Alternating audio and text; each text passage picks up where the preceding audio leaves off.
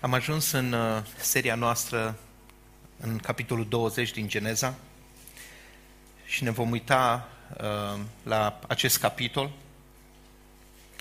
și vreau prima oară să-l citesc și apoi să încercăm să ne aducem aminte unde apare el în istoria lui Avram, care este legătura cu celelalte evenimente și cu ceea ce urmează și de ce Dumnezeu a considerat absolut necesar ca acest eveniment din viața lui Avram să ne fie relatat. Sunt sute, poate mii de evenimente importante de care noi nu știm. Într-o viață care se întinde pe 175 de ani, de când el avea 75 de ani până la final, la 175 de ani, e un secol de viață, din care noi avem doar câteva bucăți, dintre care 5 capitole, între care și acesta se concentrează pe un singur an din viața lui Avram. Și în scopul lui Dumnezeu, în planul lui, acest eveniment e crucial ca noi să înțelegem atât ce s-a întâmplat înainte, cât și ce se întâmplă după. Un eveniment care putea fi ușor trecut cu vederea. Un eveniment care nu îl scoate în față pe Avram ca pe un model, ca pe un victorios, ca pe un exemplu de urmat, ci din contră. Un pasaj care ne arată slăbiciunea lui, umanitatea lui, păcatele repetate, păcatele recurente din viața lui. Și astăzi ne vom întreba de ce. De ce Dumnezeu vrea ca noi să vedem acest lucru în viața lui Avram? Haideți să citim. De acolo, de la capitolul 20, din versetul 1. De acolo Avram a călătorit spre ținutul Negev și s-a așezat între Kadesh și Shur. El a locuit ca străin în Gerar. Avram spunea despre Sara, soția lui, este sora mea. Regele Abimelec din Gerar a trimis după Sara și a luat-o. Dar Dumnezeu a venit la Abimelec noaptea într-un vis și i-a zis: iată, vei muri din cauza femeii pe care ai luat-o, căci este măritată cu altcineva. Întrucât nu se atinsese de ea, Abimelec a zis: stăpâne, vei ucide tu un neam drept? Nu mi-a zis el, ea este sora mea? Și ea însă și-a zis, el este fratele meu. Am făcut acest lucru în curăție de inimă și cu mâini nevinovate. Atunci Dumnezeu i-a zis în vis: da, știu că ai făcut acest lucru în curăție de inimă, dar te-am oprit să păcătuiești împotriva mea, de aceea nu te-am lăsat să te atingi de ea. Acum, dă-i bărbatului soția înapoi, întrucât este profet. El se va ruga pentru tine și vei trăi. Dar dacă nu o dai înapoi, să știi că vei muri sigur, tu și toți ai tăi. Abimelec s-a sculat dis de dimineață și a chemat pe toți slujitorii săi, iar când a spus toate aceste cuvinte în auzul lor, bărbații s-au temut foarte tare. Atunci Abimelec l-a chemat pe Avram și i-a zis: ce ne-ai făcut? Cu ce am păcătuit împotriva ta ca să aduci un păcat atât de mare asupra mea și asupra regatului meu? Ai făcut față de mine lucruri care n-ar fi trebuit făcute. Abimelec l-a întrebat pe Avram: ce urmăreai când ai făcut acest lucru? Avram a răspuns: mi-am zis, sigur nu este teamă de Dumnezeu în locul acesta și mă vor ucide din cauza soției mele. De altfel, ea este într-adevăr sora mea, fiica tatălui meu, dar nu și fiica mamei mele, și a devenit soția mea. Când Dumnezeu m-a făcut să părăsesc casa tatălui meu, i-am zis Sarei: aceasta este favoarea pe care să mi-o faci. În orice loc în care vom ajunge să spui despre mine, el este fratele meu. Atunci Abimelec a luat oi și vite, robi și roabe. I le-a dat lui Avram și a dat-o înapoi pe Sara, soția lui. Abimelec i-a zis: iată, țara mea este înaintea ta, locuiește unde-ți place. Iar Sara i-a zis: iată, i-am dat fratelui tău 1000 de arginți. Iată, aceștia sunt o despăgubire pentru toți cei care sunt cu tine, înaintea tuturor ești dezvinovățită. Atunci Avram s-a rugat lui Dumnezeu, iar Dumnezeu i-a vindecat pe Abimelec, pe soția lui, precum și pe roabele lui, așa încât au putut avea copii, căci Domnul închisese pântecele tuturor femeilor de la curtea lui Abimelec, din cauza Sarei, soția lui Avram. Amin.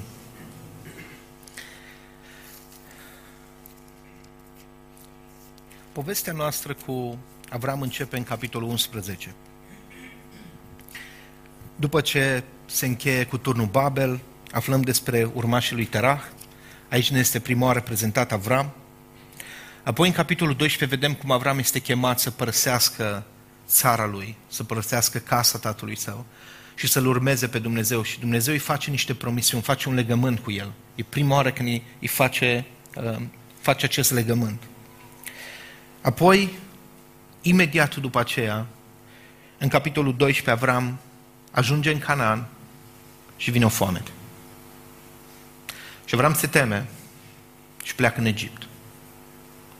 Și în Egipt minte că Sara este sora lui. Și ajunge să fie luată de faraon. Avram i-a zis soției sale, Sarai, iată, știu că ești o femeie frumoasă la înfățișare. Când te vor vedea egiptenii, vor zice, aceasta este soția lui și pe mine mă vor ucide, iar pe tine te vor lăsa în viață. Prin urmare, spune-te rog că ești sora mea, ca să meargă bine din pricina ta și sufletul meu să trăiască datorită ție. Metoda Loverboy, da? Primul proxenet. Dă-ți tu viața pentru mine. Mergi tu și culcă-te cu alți bărbați ca să-mi fie bine.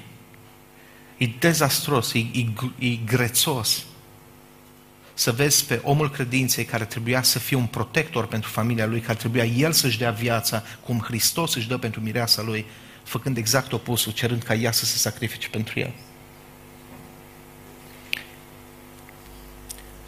În engleză există expresia asta, a lame excuse of a man. O scuză proastă de bărbat. Un dezastru. Și câți dintre noi nu suntem așa, fraților? Câți dintre noi nu ne folosim de femeile pe care Dumnezeu le-a pus lângă noi ca să le apărăm și să le protejăm? Câți dintre noi nu profităm? Și Dumnezeu, protectorul lor adevărat, nu-i deloc bucuros de un astfel de bărbat. Nu ești în niciun fel respectabil. Indiferent cât succes ai în afaceri, indiferent cât de bine știi Scriptura, indiferent cât de mare om ți se pare că ești. Scriptura zice că dacă n-ai grijă de cei din casa ta, te-ai lepădat de credință și ești mai rău decât un necredincios.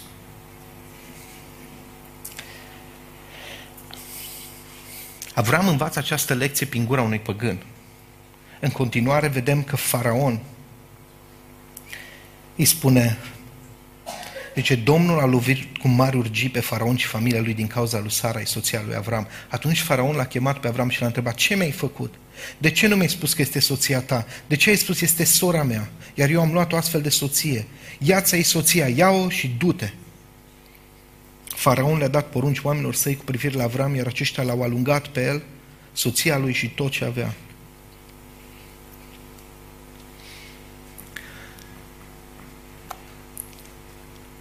Egiptul este o metaforă pentru lume, pentru ocultism, pentru robie. Mitzraim, numele înseamnă, e foarte legat de partea asta de robie. Și Faraon îi dă o lecție lui Avram. Din punctul ăsta, ai crede că el a înțeles ceva. De aici încolo vedem un progres în viața lui Avram. Următoarea parte vedem că Avram se desparte de Lot. Și Avram îl lasă pe Lot să aleagă primul. Lot alege mânat de pofte, de dorințe, de iubirea pentru această lume. Alege să locuiască lângă Sodoma, după aceea în Sodoma, după aceea la porțile Sodomei. Și vedem cum tot mai mult, atât el cât și familia lui, devin ai Sodomei. Vedem cum soția lui, am văzut data trecută, tânjind sau suferind pentru ceea ce pierde, pentru tot ce a acumulat, are aceeași soartă ca și cu Sodoma. Vedem cum fiicele lui aveau mai mult mentalitatea Sodomei decât a lui Dumnezeu. Dar aici Avram, în capitolul 13, îl vedem fiind un exemplu, zicând, uite, deși eu sunt cel care are promisiunea, deși eu sunt unchiul tău, ca un fel de tată al tău, deși eu sunt patriarhul, eu am primit promisiunile, te las pe tine să alegi. Mergi tu oriunde și eu mă duc în cealaltă parte. Și Avram alege o viață smerită, alege să trăiască în corturi. Capitolul 14 îl vedem pe Avram cum acționează în timp de război. Am discutat vineri, cum spunea Andy, despre cum am putea arăta atributele lui Dumnezeu, caracterul lui Dumnezeu într-o situație ca asta. Cum am arăta atributele lui Dumnezeu dacă o să vină aici războiul. Pentru că între primele țări vizate de acest război e România. Putin din nou numește două țări, Polonia și România. Și vedem pe Avram care se duce să salveze captivii. Îl vedem pe Avram care își riscă viața ca să salveze. Nu-l mai vedem pe Avram cel laș care zice, sacrifică-te tu ca să meargă mie bine. Ci deși acolo s-au luptat 9 regi, 5 contra 4, probabil a fost ceva similar cu ce se întâmplă astăzi. Avram se uită nu la șanse, nu se gândește cât de puternic îi care rege, cum, ce alianțe, ci el se gândește la nevoia celor care sunt captivi. Și riscă tot. Cum a fost seara aia în care el i-a zis la Sara, eu mă duc, eu mi iau oamenii. Păi câți oameni ai tu? 318 oameni, cu ăștia mă duc. Ne dă ea sute de mii. Asta am, cu asta mă duc. Cum plângeau nu numai Sara, ci celelalte soții, ceilalți copii, știind că îi pleacă și nu știu dacă se mai întorc.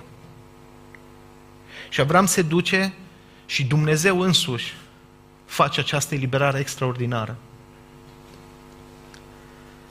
Avram nu s-a gândit la costuri, nu s-a gândit la pericole, nu s-a gândit doar la care-i inima lui Dumnezeu în acea situație.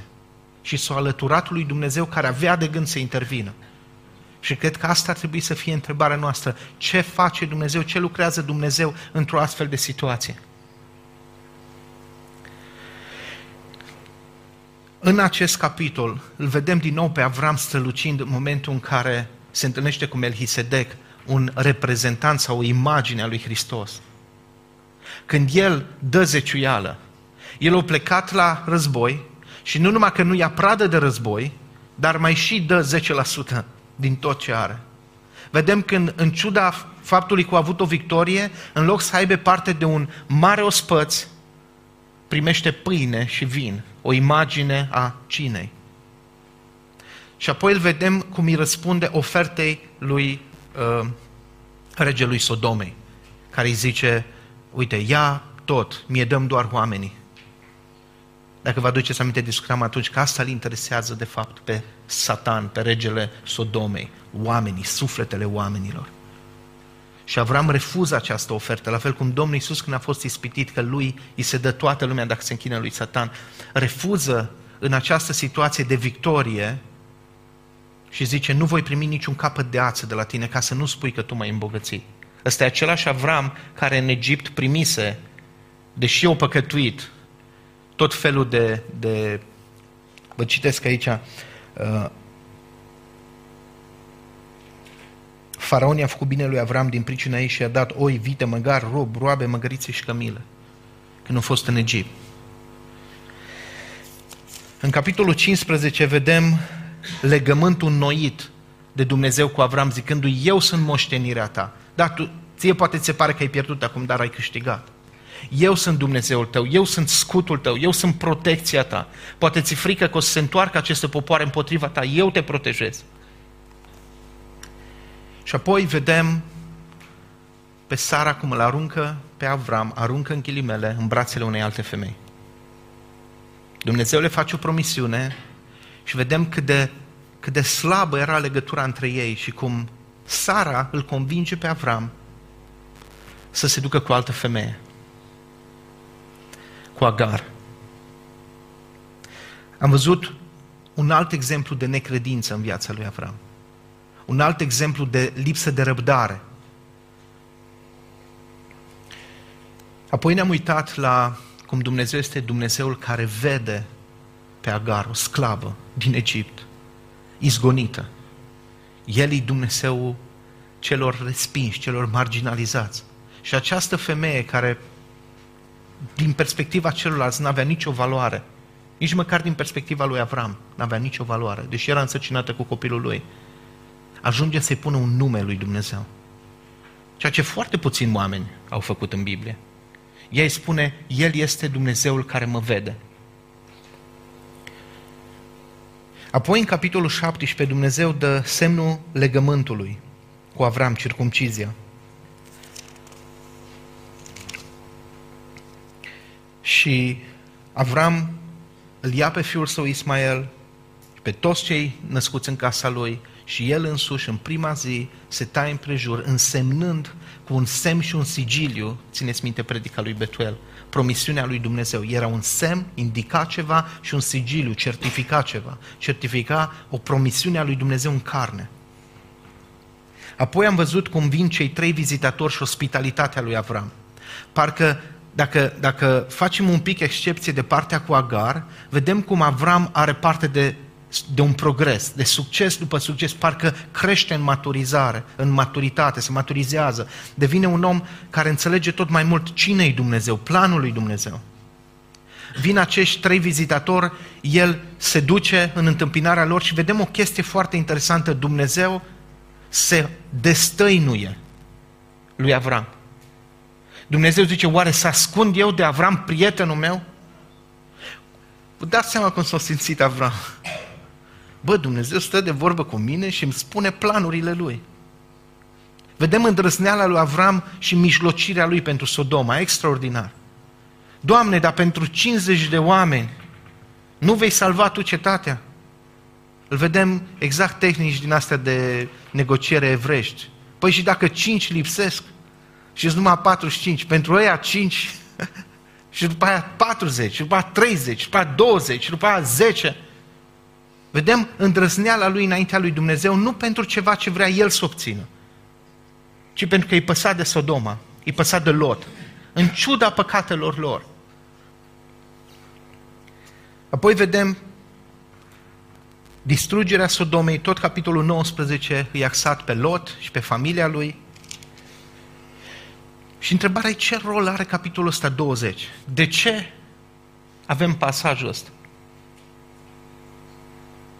De ce din nou un faliment? Foarte similar cu cel din Egipt.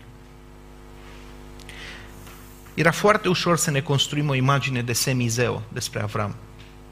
Era foarte ușor să zicem, Avram, omul credinței, uite, Domne, normal că Dumnezeu a făcut ce a făcut. Uite-l cum a așteptat, uite cum a răbdat, uite cum a mișlocit, uite cum a refuzat oferta regelui Sodomei. Uite-l, uite cine e Avram de fapt. Pe când eu? Și Dumnezeu zice, nu, hai să vă arăt cine e Avram de fapt. Și dacă înainte am văzut cum Sara o bagă pe Agar între ea și Avram, acum îl vedem pe Avram aruncând-o pe Sara în brațele unui alt bărbat, Abimelec. Și ce-i trist e că Dumnezeu făcuse o promisiune foarte concretă. La anul, pe vremea aceasta, vei rămâne însărcinată. Ce înseamnă asta? 9 luni de sarcină? Da? Avem multe, sau o parte din surorile noastre sunt însărcinate, da? 9 luni, mai rămân 3. Trebuia să fie 3 luni cu minte.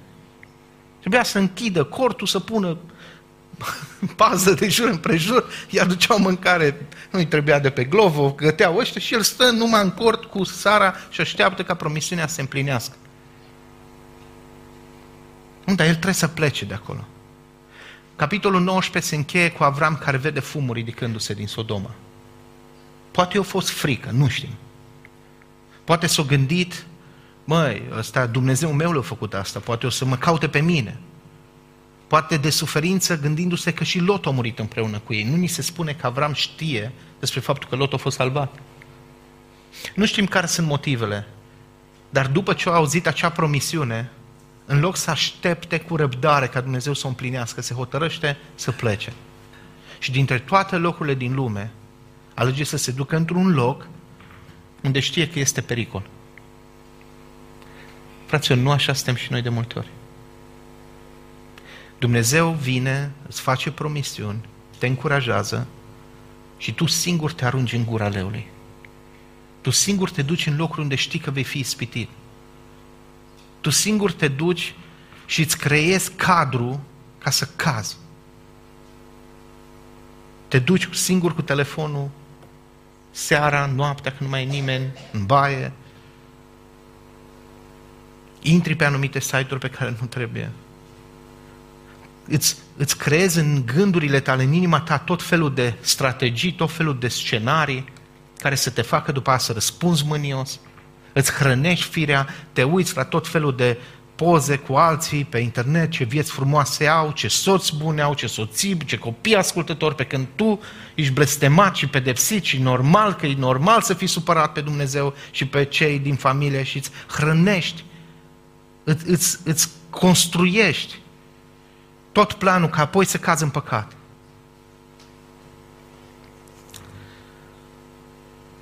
Aceleași păcate din nou și din nou se repetă. Și ajungi să te întrebi, sunt eu cu adevărat mântuit? Sunt eu cu adevărat copilul lui Dumnezeu?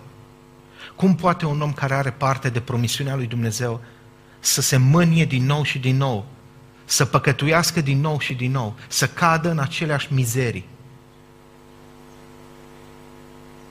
Și Dumnezeu ne zice, așa sunteți toți. Uite Avram,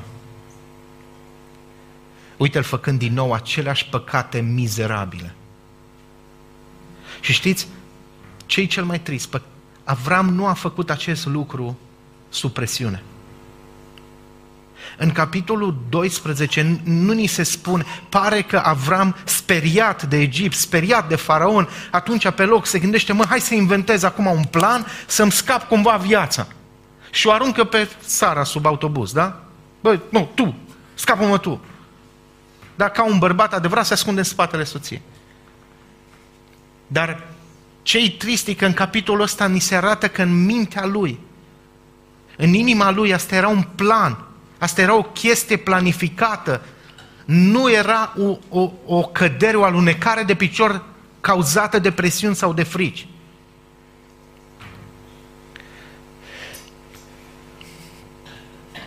Și știți ce-i trist? E că a făcut asta dând vina pe Dumnezeu. O să ne uităm la cele 3 scuze ale lui Avram imediat.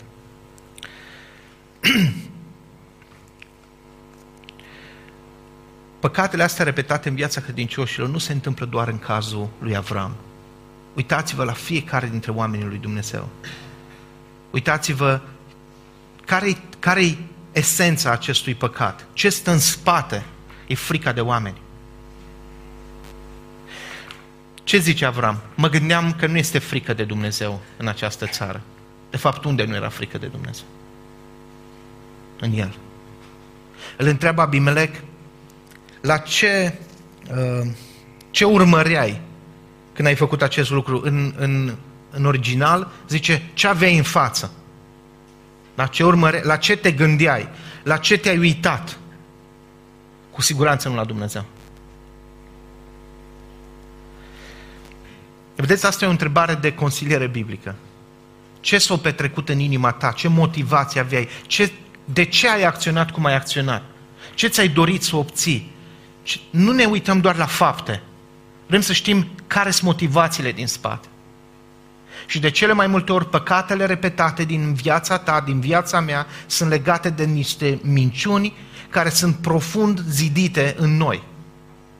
Tu crezi niște lucruri false despre Dumnezeu, despre tine, despre viață. E atât de ironic cum e prezentat aici Avram, pe tot locul în contrast cu ceilalți. Și iese bine. În contrast cu Lot, în contrast cu regele Sodomei. Dar aici este în contrast cu Abimelec, pe care el îl disprețuiește și consideră că n-are frică de Dumnezeu. Și uitați cum strălucește Abimelec. Și, dragilor, de multe ori spre rușinea noastră o spun. Ne dau clasă mulți din lume. Sunt mai morali, sunt mai etici, sunt mai demni, mai puțin conduși de frici.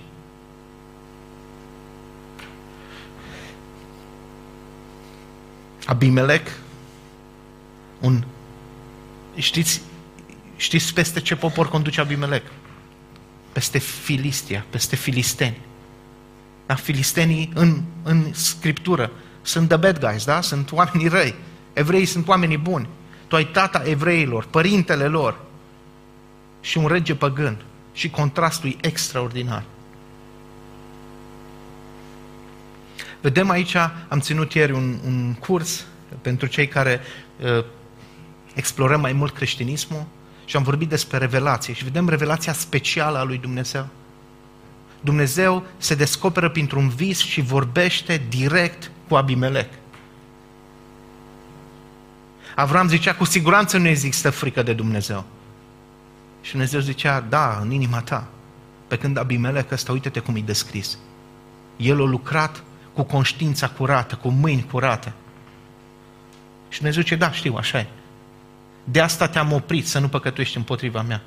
Uite, un om care nu doar că avea frică de Dumnezeu, dar care căuta să trăiască cu conștiința curată. Căuta Avram același lucru?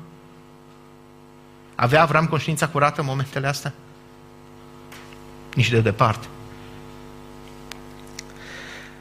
Revelația specială a lui Dumnezeu nu-i vizează doar pe creștini.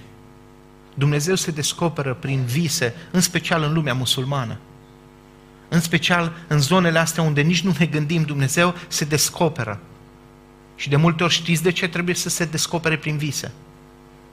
Pentru că reprezentantul lui, Avram, care trebuia să-l prezinte lumii, nu o face. Și imaginea pe care o prezintă e groaznică. Și Dumnezeu trebuie să intervină ca să curețe după el. Avram, care trebuia să fie acolo, să zică cum o zis înainte, Dumnezeu cel puternic, Dumnezeu ăsta de care i-a vorbit Melchisedec, El care mi-a dat victorie în ciuda oricăror șanse. De ce nu a mai avut încrederea pe care o avut-o când s-a dus să urmărească regii? De ce acum, uitați ce e interesant, Avram îl bănuia pe Dumnezeu de pasivitate, că e dezinteresat, că e irresponsabil, că dacă el ajunge în situația asta, el trebuie să se folosească de propriile mijloace, de propriile idei, de propriile minciuni, ca să poată cumva să scape cu viața. Și unde îl duce toată minciuna? Tot. Îl duce să riște chiar promisiunea lui Dumnezeu. Gândiți-vă ce s-ar fi întâmplat dacă Abimelec se culca cu Sara. Toată promisiunea din Geneza 3:15, cu sămânța femeii, va zdrobi capul șarpelui, adică venirea lui Hristos era pusă în pericol. De o acțiune, de o minciună. De o chestie care zice, păi nu era mare lucru, era foarte mare lucru. Promisiunea lui Dumnezeu era în pericol atunci. De multe ori, și noi folosim jumătăți de adevăr cu intenția de a dezinforma, și asta înseamnă să spui o minciună completă. Îi facem pe alții să păcătuiască cu minciunile noastre nevinovate, care de fapt sunt extrem de vinovate și au repercursiuni, au consecințe groaznice. Îi facem pe alții, încă o dată zic, îi facem pe alții să păcătuiască. Abimelec îi zice, pentru ce mi-ai făcut asta? De ce ai adus asupra mea și asupra poporului meu un păcat atât de mare? Omul ăsta necreștin înțelegea ce păcat mare îi acolo. Ce lucru groaznic se întâmplă. Avram nu. Vedeți, consecințele păcatelor creștinilor merg dincolo de propriile noastre vieți. Afectează societatea. Păcatele astea repetate ale creștinului, da, ele pot fi iertate, dar ele pot face dezastre asupra unui regat întreg, asupra tuturor urmașilor lui Avram, pentru că promisiunea era pentru sămânță, iar sămânța aceea era în pericol. Păi, o minciună, știți poezia lui Ioanid, un vierme mic. Un vierme mic, e ca roa, nici nu se vede, nu. Minciuna nu e un vierme. Întâia ta minciuna duce pe a doua. Și la final ajunge crimă. Disperarea, deznădejdea, toate păcatele astea se țin lanț. Și de unde pornesc ele? Pornesc din niște minciuni pe care le crezi. Și vreau acum să ne uităm un pic înainte să ne apropiem de cât de glorios e Dumnezeu în textul ăsta. Vreau să ne uităm un pic la care sunt minciunile din spatele acestor decizii păcătoase, din spatele păcatelor în care noi cădem din nou și din nou. Ce ne-ai făcut? Cu ce am păcătuit împotriva ta ca să aduci un păcat atât de mare asupra mea și asupra regatului meu? Uitați-vă, nu îi zice, mincinosule, nu ți-e rușine, noi te-am primit și uite-te că... Spune, ce mi-ai făcut? Și asumă ca și când zice, cu ce am păcătuit față de tine? Uitați-l pe Abimelec cum se smerește în fața lui Avram.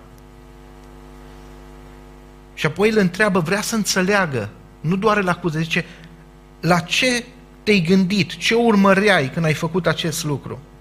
Și 3 lucruri zice Avram, mi-am zis, sigur nu este teamă de Dumnezeu în locul acesta și mă vor ucide din cauza soției mele. Probabil văzând toată răutatea din Sodoma, s-o fi gândit că așa sunt toate cetățile din Canaan. Sigur nu este teamă de Dumnezeu în locul acesta. Dumnezeu e absent, așa că mă vor ucide. Până era teamă de Dumnezeu între ceilalți 9 regi, unde tu te-ai dus în mijlocul lor să te lupți? Acolo de ce ai putut să ai încredere că Dumnezeu te va scăpa?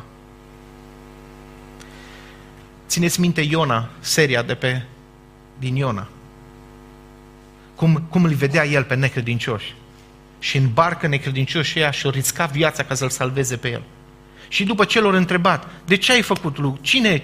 Cui te închin? Păi Dumnezeul e adevărat, aruncați-mă în apă, se va liniști furtuna. Ce fac ei? Își aruncă toată încărcătura și se luptă să-l salveze pe prorocul răzvrătit.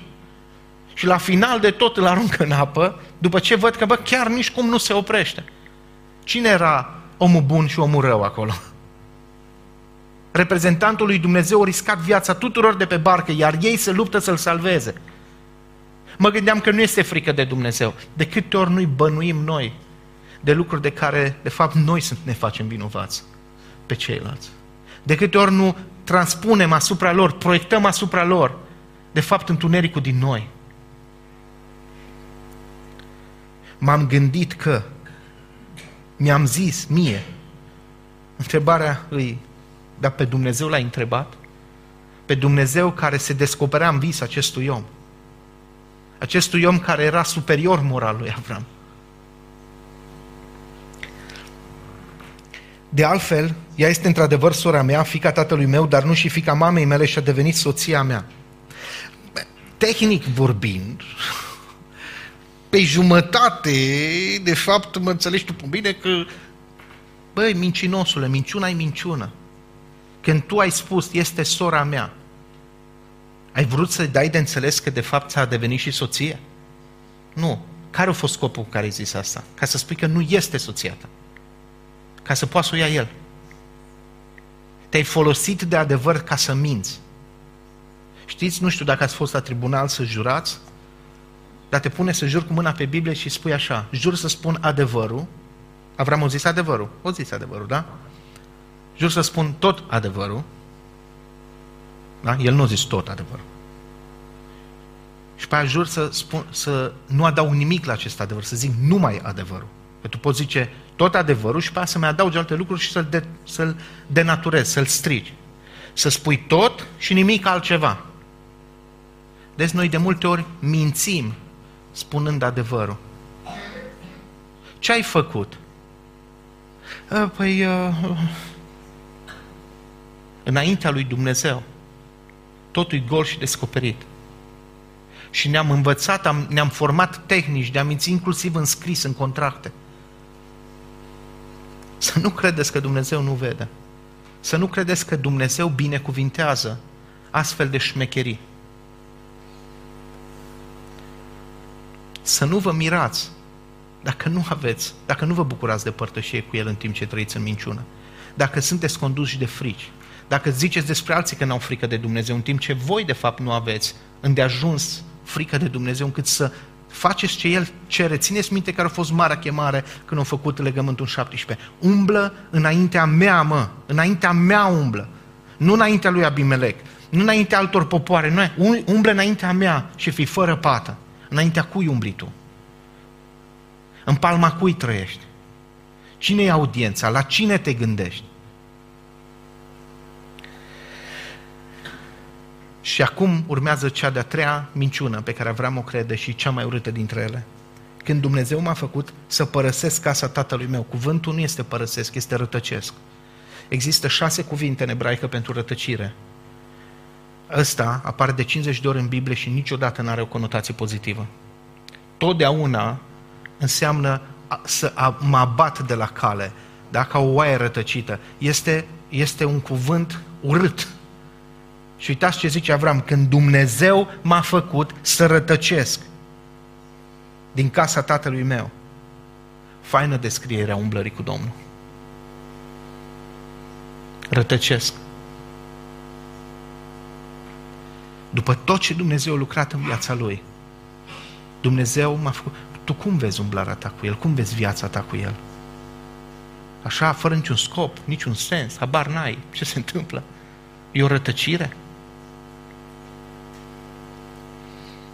Când Dumnezeu m-a făcut să rătăcesc, în momentul ăla inițial din capitolul 12, Avram face un plan.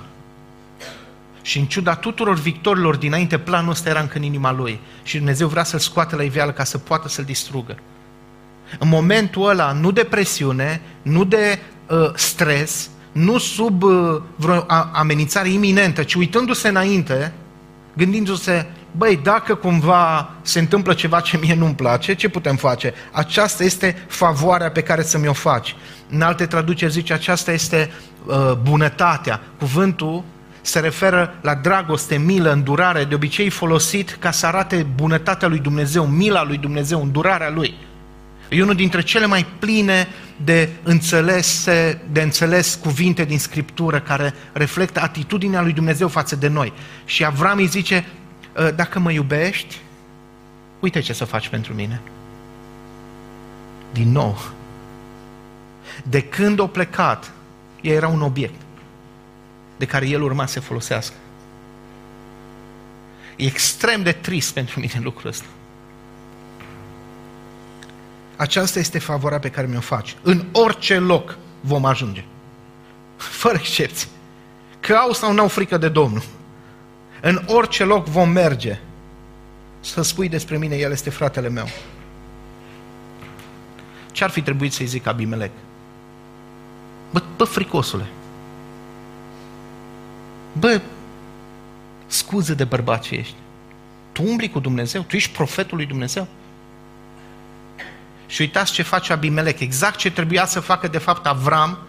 Avram trebuia să se pocăiască, Avram trebuia să îi dea darul lui Abimelec, văzând pericolul care l-a făcut. Nu, Abimelec a luat oi și vite, robi și roabe, i le-a dat lui Avram și a dat înapoi pe Sara, soția lui, și Abimelec este mai interesat de onoarea Sarei decât Avram. El o restaurează și aici iar vezi ironia, zice: am dat fratelui tău. M-a smințit că e fratele tău. Uite, i-am dat, n-avea voie să-i dea ei direct. I-am dat fratelui tău o sumă imensă de bani care să arate că ești, zice cuvântul, zice: te-am făcut dreaptă. Dar înseamnă, poate însemna te-am corectat, te-am îndreptat, unele traduceri zic rebuke, te-am mustrat, altele zic te-am dezvinovățit, te-am îndreptat, ți-am curățat reputația. Poate înseamnă ambele lucruri.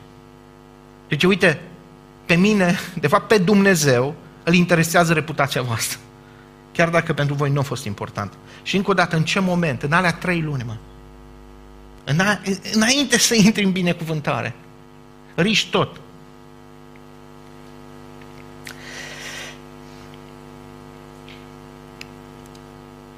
Avram trebuie să se roage pentru Abimelec. Nu, cum a fost faza asta? Dumnezeu intervine și șocant pentru oricine citește textul ăsta. În engleză, în toate traducerile care le-am găsit, Dumnezeu zice lui Abimelec: ești un om mort. You're a dead man. Ești un om mort pentru că te-ai atins de femeia asta. Și Abimelec repetă cuvintele lui Avram când mijlocește pentru Sodoma: Doamne, vei omorî un popor drept? Tu știi, nu o zis ea, nu o zis el, eu am întrebat, eu n-am luat cu japca pe nimeni, nu, am încercat să fiu corect. Și Dumnezeu îi zice: da, ai dreptate, ai lucrat integru, Da, tu crezi că din cauza ta nu te-ai atins de ea. De fapt, eu am intervenit, Abimelec, să nu te atingi de ea, ca să nu păcătuiești împotriva mea. Dar dacă o să o faci, te omor. Dacă o atingi, te omor. Tu ai înțeles? Ok, Dumnezeu nu prea vorbește așa, nu? Deci vedem o poziție extraordinar de radicală. O atingi, te omor. Și care e atitudinea lui față de Avram? Care a creat tot haosul ăsta? Care era responsabil de toată problema asta? El e profetul meu. El se va ruga pentru tine și vei primi viață. Cum? Ăsta e profetul tău? Dacă eram Abimelec, ziceam, serios, nu ai job deschis, nu faci angajări, că mă bag și eu dacă... Ăsta e profetul.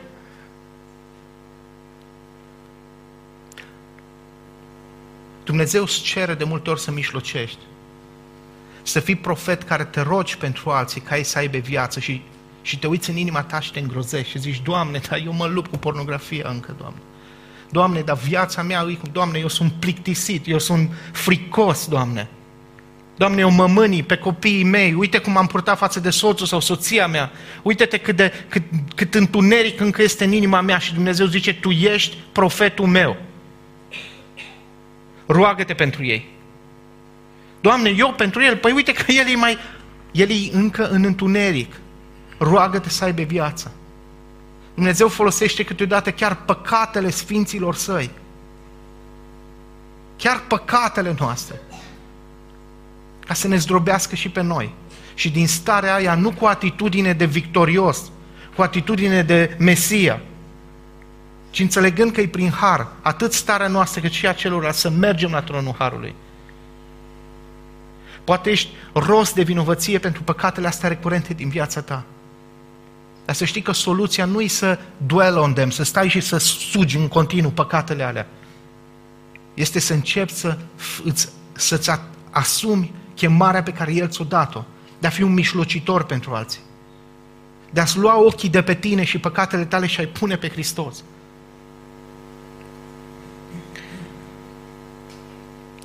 Dacă eu eram Dumnezeu, eu îl părăseam acum pe Avram.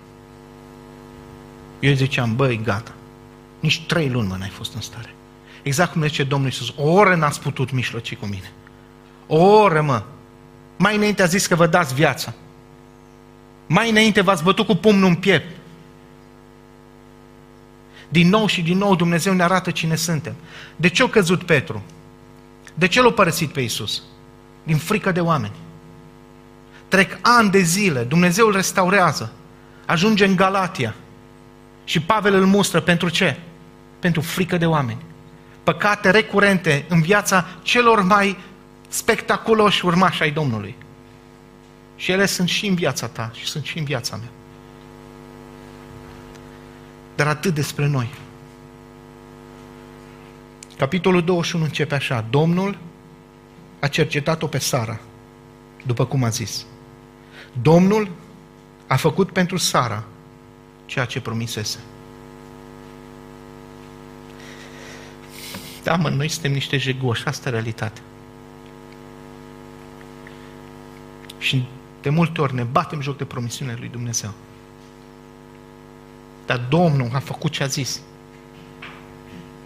Toți ucenicii au plecat. Iisus era singur pe cruce. Doar Ioan a mai rămas acolo. Dar Domnul a făcut ce a promis. Domnul a cercetat pe Sara. Deci povestea asta, capitolul ăsta, de ce e atât de important, de ce Dumnezeu a vrut să-l avem aici? Ca să înțelegem că ce se întâmplă în continuare nu e din cauza lui Avram și nu e din cauza lui Sara. E din cauza Domnului. Ca și tu și eu să fim înmuiați în inima noastră. Să înțelegem că da, ești praf. Dar așa praf cum ești, Dumnezeu te iubește. Și El va face ceea ce a promis. Nu mai crede minciunile astea. Mi se pare, și cu asta închei, ironic, că Avram s-a temut proiectând asupra lui Dumnezeu niște lucruri îngrozitoare și Dumnezeu intervine și face mult peste tot ce el a sperat. Și îi dă vise lui Abimelec. Și Abimelec din nou îi dă daruri. restaurează onoarea lui Sara și îl pune pe el să se roage. Exact cum Domnul Iisus vine la Petru și îi zice, nu, cum e, mă, viteazule, parcă mă iubeai, parcă tu nu poți să te părăsească tot. Îl întreabă, mă iubești? Mă iubești? Nu te întreb ce performanțe ai. Nu te întreb dacă ascultarea ta e perfectă. Nu te întreb dacă ai umblat înaintea mea și ai fost fără pată. Știm toți. Nu. Dar mă iubești? Mă rog ca astăzi Domnul să ne cerceteze și pe noi ca pe Sara și să facă ceea ce a promis, și anume să ne sfințească, să ne dea o ură față de păcat, ca păcatele astea recurente cu toate consecințele asupra celorlalți să se oprească. Pentru că urmează capitolul 21 cu nașterea lui Isaac și imediat capitolul 22 când Dumnezeu îi cere să-l sacrifice. Și n-am fi înțeles cum de-a fost în stare să facă așa ceva fără capitolul ăsta 20. Și am fi făcut din Avram un supraom, un supererou. Dar realitatea e că în viața lui Avram și în viața mea și în viața ta, păcate sunt multe. Dar harul e de ajuns. Harul trece peste toate. Dumnezeu ne cercetează, Dumnezeu face ce promite. E despre Dumnezeu și doar despre Dumnezeu. Și lauda îi se cuvine Lui. Nu există eroi creștini. Există un Dumnezeu glorios care salvează oameni fricoși, oameni mincinoși, dar care ne transformă. Harul ăsta ne face apoi să mergem în capitolul 22 și să putem trăi vieți de sacrificiu, vieți de încredere extraordinare, oferind ce avem mai scump pentru El, cum El urmea să facă cu Isaac. Dar pentru asta trebuie ca inima noastră să nu mai fie captivată de minciuni și frici și să fie dedicată Lui. Tată din ceruri, vin înaintea Ta și mă rog, Doamne, ca aceste cuvinte să treacă dincolo de mintea noastră și să se scufunde adânc în inimă, Doamne. Doamne, mă rog să nu ne mai facem planuri de a ne încrede în păcat și minciune atunci când vin încercările.